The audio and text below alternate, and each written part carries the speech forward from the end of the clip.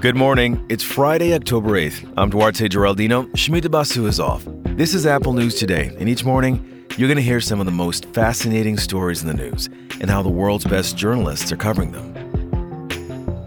The newest Nobel Peace Prize winners are champions of press freedom under dangerous circumstances. This year, the award honors Maria Ressa and Dmitry Muratov.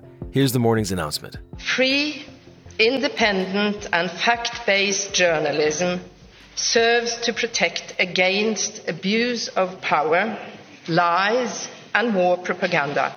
The Nobel Committee made a clear connection between free expression and peace. These rights are crucial prerequisites for democracy and protect against war and conflict. Ressa is the CEO and founder of Rappler.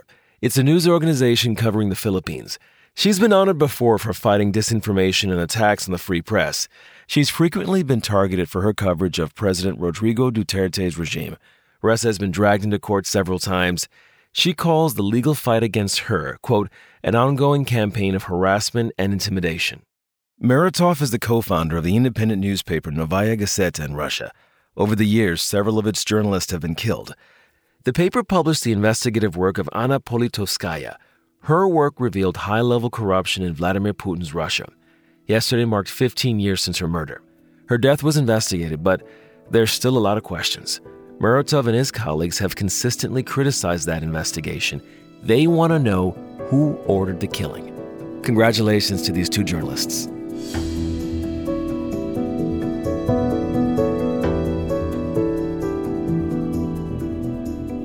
Earlier this year, a woman named Veronica made an appointment for her 12-year-old daughter to get the coronavirus vaccine.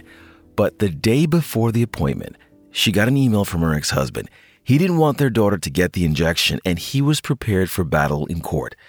This is just one example of divorced parents who are fighting in courts over whether their kids should be vaccinated against COVID-19. According to the Washington Post, Veronica has full authority to make medical decisions for her daughter, but still had to fight in court. For parents, legal battles like this can mean big bills for lawyers and expert medical opinions. In the end, the judge agreed Veronica had the right to get her daughter vaccinated. So when parents disagree, there are a few factors used to determine who gets to decide if minors are vaccinated. The Post lays these factors out. They include marital status, terms of any existing custody agreement, and medical recommendations. Now, these disputes, they often end up in court when divorced parents have a joint decision-making agreement. One family lawyer tells the Post, most judges will likely rule children who are eligible for the vaccine should get the shot, since that's the overwhelming guidance from the medical community.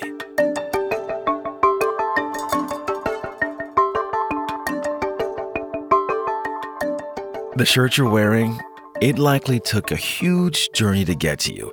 U.S. cotton prices are crazy right now. Because of the pandemic and Trump's trade war, the price of cotton recently hit its highest level in a decade. The Wall Street Journal explains, if you've got a shirt with Made in China, those words on the label, the cotton in that shirt probably racked up a lot of frequent flyer miles.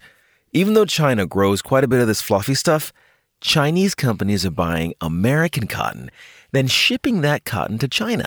They then make clothes along with other goods and send these cotton products right back to the U.S. to sell. Cotton is zigzagging around the globe because of U.S. trade policy.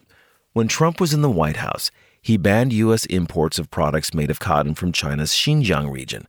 The administration cited concerns about forced labor, so a lot of Chinese factories switched to American cotton. This story is a reminder of how trade policy can do some surprising things to prices, affecting everyday items right down to the clothes on your back.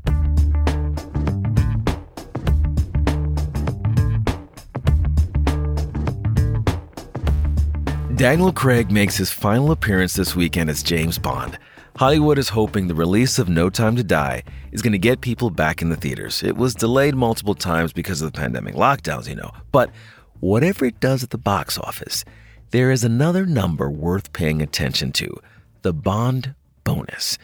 Bloomberg crunched the numbers on what happens to the value of cars that appear in Bond films.